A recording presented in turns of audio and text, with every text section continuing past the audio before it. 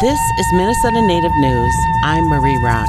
Coming up, the Mitchell Hamline School of Law seeks to address systematic racism in Minnesota's criminal justice system, and a new scholarship program wants to help descendants of Indian boarding schools. Plus, do you or someone you know have an Indigenous story of strength to showcase? Online nominations are open. Reporter Leah Lem has these stories. The project is called Truth in Action, addressing systemic racism in the criminal justice system in Minnesota. Its aim is to draw on individual stories from people who have experienced disparate treatment while interacting with the criminal justice system in Minnesota, plus data to show a fuller picture of the system's current state. Dr. Jennifer Waltman highlights that after the murder of George Floyd in Minneapolis, the need to address systemic racism became apparent. The Dispute Resolution Institute at Mitchell Hamline, along with community partners, collaborated to embark on a transitional justice project that combines a grassroots approach to recording the stories of victims and working with community leaders to have the outcome of implementing change throughout the criminal justice system. Dr. Waltman says the initiative needs to be community-led and community-driven. Open conversations in environments that are respectful and safe for telling these stories is critical to the foundation of the project. We do know that there are patterns that exist across different communities. So what might happen to someone within our Indigenous community and a Native person interaction with law enforcement. There are very similar stories that we hear in the Black community, in the Hmong community. So what are those patterns? But at the same time, there are unique experiences for each community. The project will identify patterns of racial disparities and then seeks to take the necessary steps to create systemic change. More information is on the Mitchell Hamline website, mitchellhamline.edu, and search for Truth and Action. Next up, the National Native American Boarding School Healing Coalition has announced the Indian Boarding School Healing Scholarship and Fellowship Program. The program aligns with the organization's mission to address the ongoing trauma caused by the U.S. Indian boarding school policy and effects on Indian education.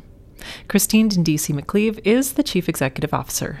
I think it's really exciting that we're able to offer this scholarship and fellowship program because it's around education, and it was the boarding schools and how education was used as a weapon against us. Whereas now a lot of, Indian education programs promote language, promote culture, are all about, resilience and revitalization. The scholarship program is for descendants of Indian boarding school survivors. Additionally, a 2-year fellowship opportunity supports American Indian and Alaskan Native graduate student research. Particularly when it comes to the boarding school history, we need Native researchers doing this work. We need people with a connection to that history, to our culture, to our values, our worldview, to be the ones interpreting the data and doing the research. It's imperative at this point. Find out more details and eligibility online at boardingschoolhealing.org. And next, Indigenous Stories of Strength is an online virtual showcase of stories shared in response to the COVID-19 pandemic. Melissa Walls is the director of the Great Lakes Hub for the Johns Hopkins Center for American Indian Health. It's called a virtual showcase, where we are inviting anyone who's a member of an Indigenous community, that could be urban, rural, on-res, off-res, to go to our website. So it's indigenousstrengths.com.